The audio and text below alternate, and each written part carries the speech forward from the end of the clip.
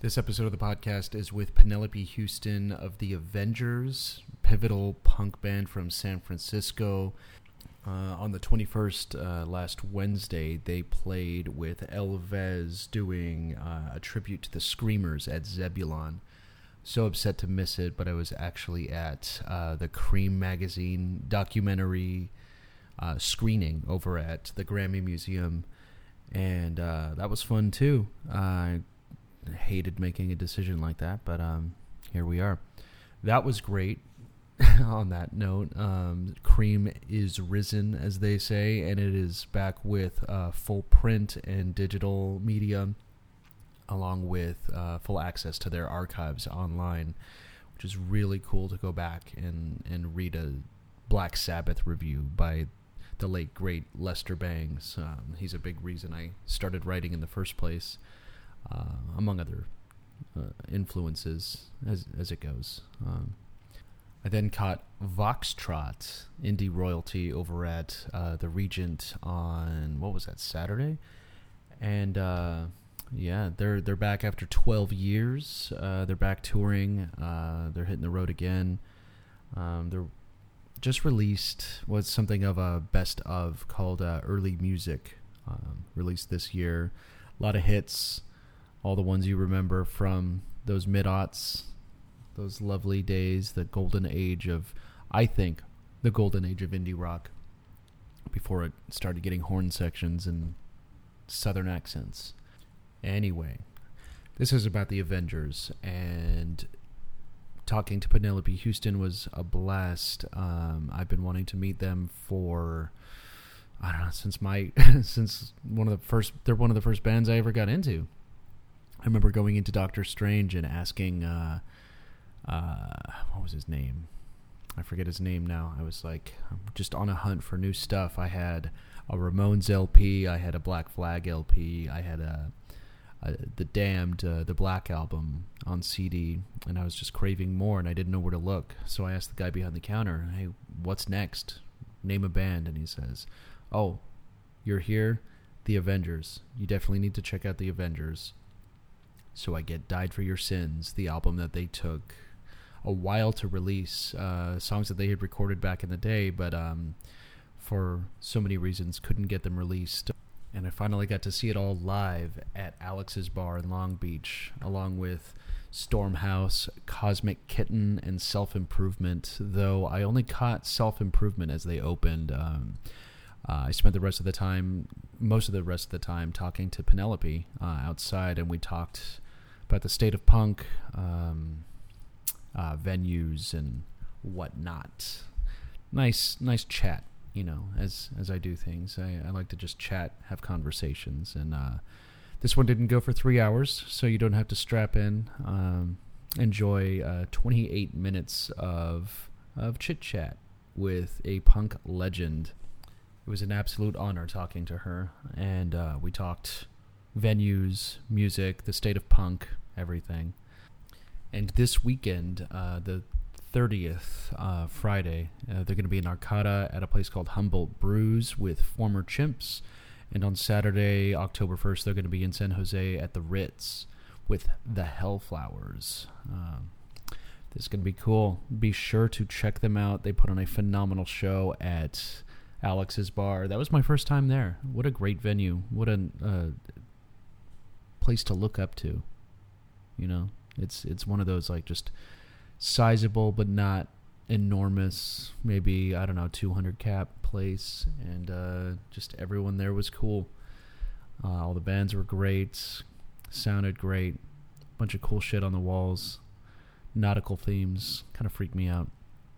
And yeah, well, here is my conversation with Penelope Houston. I'm going to be doing a little more around this with a vlog, so stay tuned for that. And along with photos of this set on my website, justinbieger.com, under Sketch Sounds.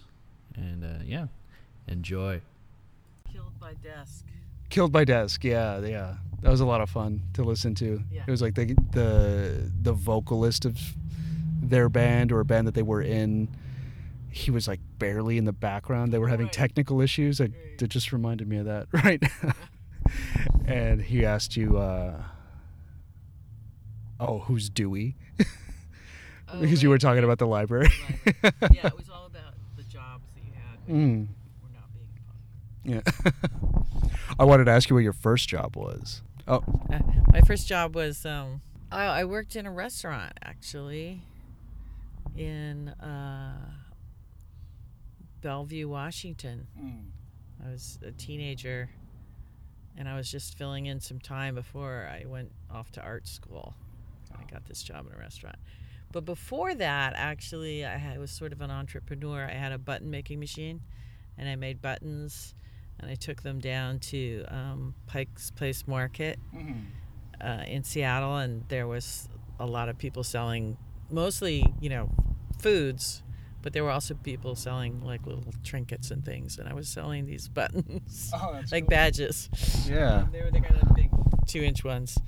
And I also did portraits, like sketches, but I wasn't very fast, so people had to sit there for kind of a long time for me to get a likeness. Like how long? Like how long was quick? How long was standard, and then how long were you? I feel like standard is like 4 minutes. Oh. Quick sketch artists at the beach or whatever. And I was probably 20 minutes, like doing a serious pencil drawing. And I was about 16 at the time, so. People were looking at you like, hey, TikTok, I don't think I had. I think I only did a few. Oh, okay. I don't think that was a career choice for me. But then I went to art school and actually learned how to paint and draw and everything. But not fast. No. I saw that you were at. So you played the Screamers like sort of tribute show on Wednesday. No, we played the Avengers show, but Robert Lopez, who is Elvez, has a tribute to the Screamers, and I asked him to play with us, so he did his set, which is a tribute to the Screamers of Screamer songs, with a backing band, and it was crazy because all these people I know from the Mask days and the Canterbury days were there. There was 3 of the Screamers. Tomato, of course, the lead singer, passed away a long time ago. But all the other Screamers were there. I was just so blown away. And then Robert used to be in the Zeros, and Hector is playing with us, and he was in the Zeros, and one of the Dills was there, and someone from the Weirdos was there. It was like it was crazy. It was just like old LA, old Hollywood punk reunion. That's so cool. Yeah, just classic reunion, right? Yeah. I interviewed Paul Roessler a few months ago, actually. Yeah, Paul came. Yeah. Paul came. I saw he had posted some photos. I was like, oh man, I wanted to go to that show, and I was over at Cream Magazine is back, and they did a screening of their documentary, and I was like, let me go to this one. I don't know when they're going to do that again, and then I was glad you were playing today. So right. I was like, I gotta catch that for sure. Yeah, that was super fun. And that's the first time we played the Zebulon, but they were really nice. It's good sound, and everything was good there. Yeah, it's a really good spot. For as small as it is, like it hosts a lot of just people I wouldn't. I saw Andrew Bird there. Oh wow. Do his thing, and he did, what was it called? Echolocations, I think, that album, and he had recorded it in the LA River under some bridge, and he had mic'd it up, and it was the coolest thing ever. So he's doing video in the background of that and just playing to this not even full audience. I'm like, everybody, Andrew Bird is here. Does anybody do you not? Been there. Yeah. I love Andrew Bird. He's one of my favorites. I felt like I made an ass of myself. I was like trying to talk to him, and I was talking about his like early work, and I'm like, I always try not to do that. He's like, I wrote that album when I was 18. I was like, thanks. All right, cool.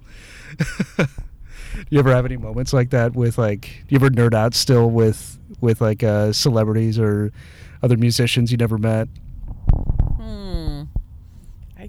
don't meet that many people that would make me turn into a fangirl. Nick Cave, if I met Nick Cave, I would be a little starstruck. He played, it's like the only show I went to in the last 2.5 years was Nick Cave playing at the Paramount in Oakland. And he was just wearing this, he has this long flowing dark hair and a kind of gray beard that's quite long. And he was wearing a suit with a brightly colored shirt with flowers all over it underneath the suit. And he just was walking down the street, very, very skinny guy. He's Australian. And walking past me. And I looked at him and I was like, that guy totally looks familiar, like a rock star. But I didn't know who it was. And then that night I went to the concert. I was like, that's him. That's so I cool. knew he was a rock star. I wanted to ask you about like the rise and fall and rise again constantly of punk from 77 to now. How do you feel like it's changed and stayed the same?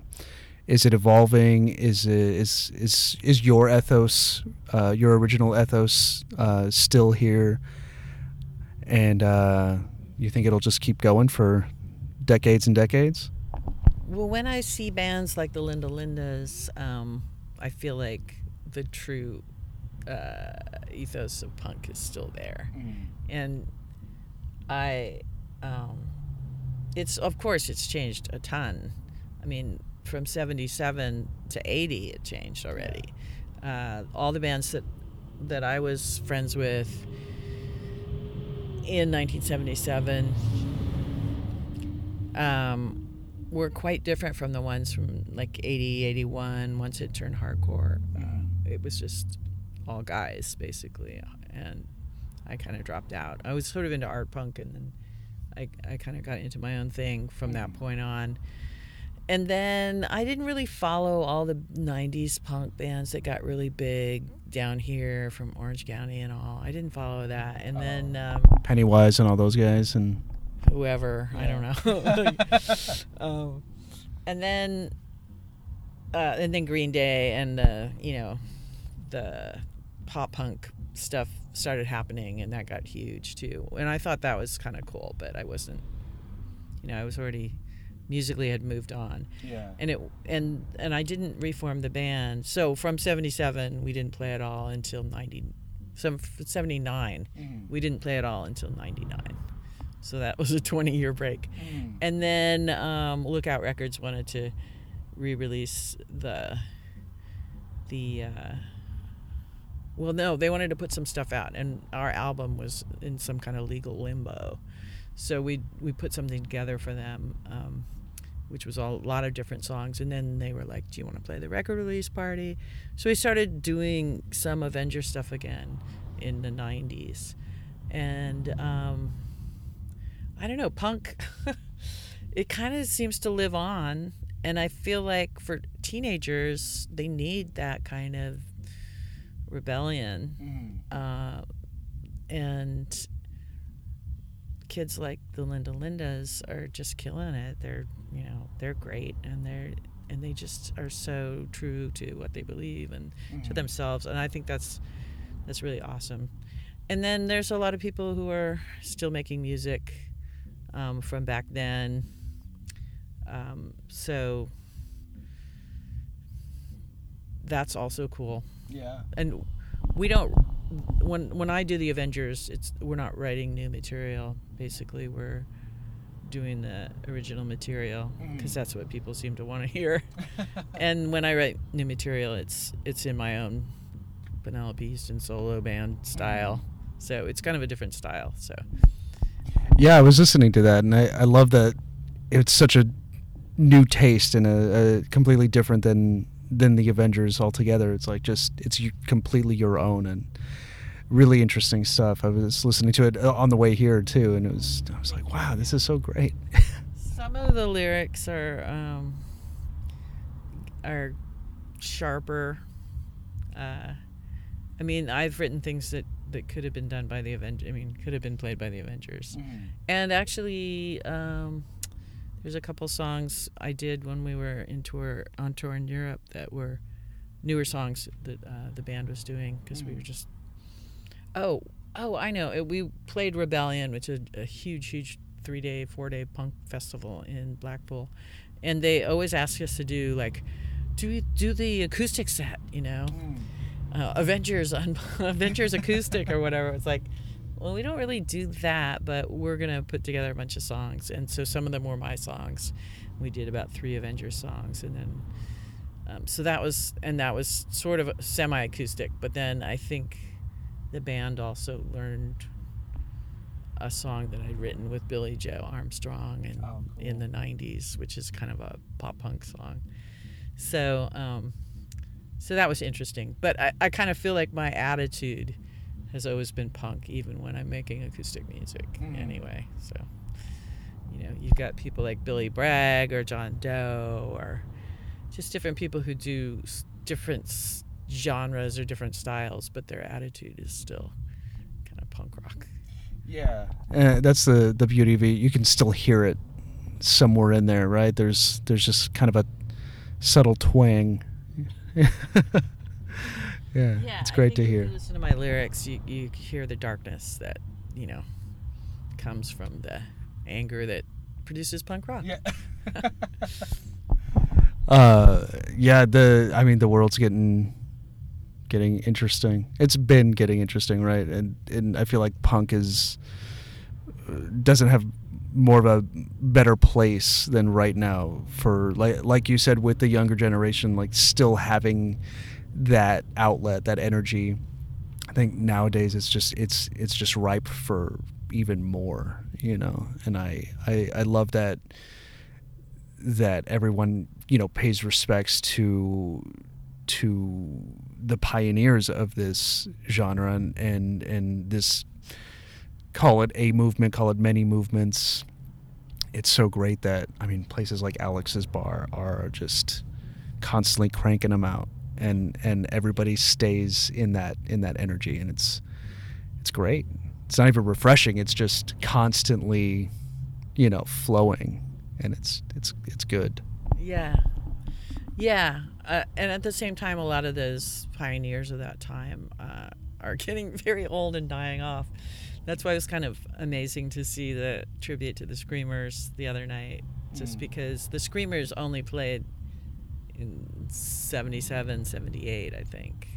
I'm not sure they were even playing in 79. And they never, ever reformed. And I don't know if anybody's ever done Screamers covers, but they were an amazing band. They had their lead singer, Tomato Plenty, was just the most remarkable performer. And nobody can really quite do Tomato, but Robert Elvez was doing a super good job of trying to, bring him out. But there's still bands from 40 years ago that haven't quite been discovered yet. There's still uncovered and unknown legends. Do you think the digital age will help that along, or do you think some people will just remain in the obscurity? I think so, but unfortunately back then, if you wanted to have a record of your performance, you had to get someone who had Super 8, who could afford Super 8, because video cameras were like gigantic, clunky things that belonged to TV stations and stuff. It wasn't that easy to get performances. So when you actually see a performance from 1977 on YouTube, it's like rare. There's probably tons of bands that never got filmed, and there are a lot of more bands got recorded, and that obviously is easier to find with the internet. But nowadays I do a set and I'm like, who's got cell phone footage of me and Eloise from the Linda Linda singing? Like, I need that. It's like you can count on X number of people pulling out their phones and recording different parts of your set, so you could always like cobble together whatever happened. Did that bug you back in the day? Photographers or people trying to bootleg essentially sets back then? No, because it just didn't happen that much. Oh, it didn't? Okay. Photographers were actually using film that they had to pay for and going to get get processed, and that was all very expensive, and people didn't have phones, and people couldn't record shows very easily. They had to come in with a tape recorder or whatever, you know. Yeah. So I don't think it happened enough, you know. And now it happens a lot. Like there's just no, if you're Patti Smith or something, you can say no cell phones. And there are people who do shows where you drop your cell phone into a bag or whatever and then pick it up after the set. But for the most part, there's just no stopping people from recording and putting online whatever you do. Yeah. I kind of like it. I like the democratization of, media, I guess, and not having to buy film. And I mean, I started off with film, but like not having to do that anymore, and the ease of it. But I wonder how much, I'll always wonder how much it bugs the artists on stage.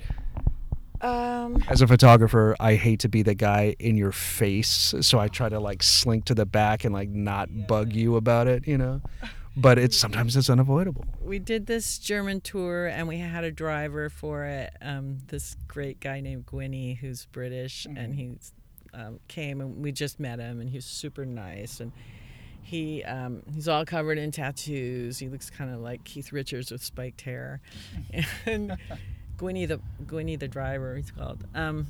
Anyway, Gwynny, he was always filming us. He also did our merch for part of the tour, and he was always up on stage filming us from the side, and I was like, that is not my favorite angle, dude. If you're gonna come here every night and film us, get in front of me, preferably up. Like, I don't want hundreds of hours of me from the side. Just like so, but you can't stop. At this point, you can't stop that kind of documentation. It's just happening, and you just have to embrace it. But certainly, I have preferred angles. If someone sends me a picture of myself, from the side of the stage, I'm just like, I'm not going to use it. Get out in the audience. I might use that one. But they're out there, There's always unflattering shit out there on the internet. Oh, for sure, yeah. I just took pictures in that photo booth with my girlfriend when we got here, and she hated every single one of them. She's like, you better not post a single one of these. Well, that's why it's good to have digital, because you can just erase all that stuff. Delete. Whereas now you've got this strip of from the photo booth machine that's forever. And someday, 20 years from now, she'll be like, that's so cute. Or that fucking guy. One or the other. Either way, it elicits some passionate response. Oh, man. Yeah, I love the cameras everywhere. I was at the Smell covering a couple of bands, and I was one of like 9 photographers right up front, and it drove me crazy. And I was like, oh, that's what that looks like? Oh, God. I don't want to be one of those guys. But I don't know. It's nice. It's nice. And I'm glad that, you're down for photos and for appropriately angled video. So please. I may be bouncing around, So after this, you're going to Oakland, you said, right? Tomorrow night we're playing Oakland. We're playing the opening of the Stork Club, which is a dive that was around for years and years and years, and then it closed. And I don't think I ever played there. It's like the stage was like 3 inches high, and the sound was terrible, and the drinks were terrible, but everybody loved it. And it got bought by the people that run Mosswood Meltdown, which used to be called Burger Boogaloo before the shit hit the fan. Oh. And John Waters is always involved in all their productions and stuff. So they got this bar, and they're reopening it, this old dive bar, and they put in a new stage, a new sound system, a new backstage, new bar. It's the same building, but it's kind of going to be all new. And they meant to open months ago. And they had sold out shows, and they had all these different shows lined up. and we were lined up, and we kept seeing all these shows getting moved to different venues, and then or postponed or canceled, and it was getting closer and closer to our show. And we just heard that they had some permitting issues with the city, and they were trying to work through it by the time our show came around. And then we saw that everything up to our show had been canceled. Oh my God. Yeah, and then they said, we're getting a special events permit for your show. Okay. So it's going to happen. But, Awesome. Whether they'll be open next week yet is still to be seen. But there's just so many hoops you have to jump through. I don't think Oakland is Oakland is very music venue friendly. Oh, no. I think they often give people a hard time. So I know the fire at, what was it called, Ghost Ship? I think that scared a lot of people. I remember hearing afterwards that it was really tough to get permits and stuff like that. And I don't know how accurate those reports were, but I kept hearing that, it was just rough. That really put a bad taste in people's mouths and promoters' mouths and all that. I'm sure that the fire department in Oakland was really coming down on people that were trying to have, small gatherings or big gatherings or whatever. I mean, it was a terrible, terrible thing that happened, and I don't blame them, but it's hard in a lot of cities. It's hard to keep a music venue open. You've got neighbors complaining about the noise. You've got underage drinking. You've got, people parking their cars everywhere or hanging out in front of other restaurants or shops and smoking, whatever. You just have, it's just like, who wants the big, loud rock club in their neighborhood? Yeah. But there has to be a place for them. That's why it's good we're on Anaheim right now, and there's millions of, sirens going by and stuff, and it works perfectly with the bands playing inside. Yeah, it's like a hot part of town. It's just loud constantly, and this bar brings it every night. I think there's always something going on here. I live in downtown Pomona, and there's a couple of venues where they're 3-4 nights a week, and they're all, I think, to your point, they're all far enough away from each other that they don't bug any single person. It's all just comfortable. Yeah. Well, Oakland really needs a small to mid-size rock club. Some of the ones have closed that had been open, and some of them are too big for a lot of shows to happen at. So this is good. And then some of them are a little bit too small, and so it'll be good if they can have a 300 plus room. That sounds good. So we'll see tomorrow. Hell yeah. And I heard about venues in Germany, like rock venues are kind of small, right? It's not much of a scene out there. I guess they like EDM and more club music. A friend of mine in Berlin was telling me, he's like, it's hard to find a rock venue that is larger than, say, 300 cap, where they're just not as into it. I think there's a lot of venues in Europe. On this last tour, they were more like that size, around 300. They were smaller, but I think there's a lot of different size. The thing is, I think in Europe you'll have a venue and they'll have a real wide variety of music or techno or dance or whatever will go on there, and it's not like only this kind of music is going to happen at this venue. They have just bigger spaces. Right. Just whatever they've got, right? Yeah. Cool. Well, thanks for doing this. I don't want to hold you up. I know you've got a show to play, and this other band, I don't know who is on right now, but that first band was solid. They were really cool. This is a great lineup. I think everybody was excited about it too. Cool. Yeah. Cool. Anything you want to plug? Any more dates? Friday we're playing Arcada, speaking of small clubs, and Saturday we're playing San Jose at the Ritz. So people can go to my website, penelope.net, and see all the dates and ticket links and stuff. Awesome. I'll post a link too. Okay. Yeah, make sure everybody sees it. Cool. Thanks again for doing this. Yeah.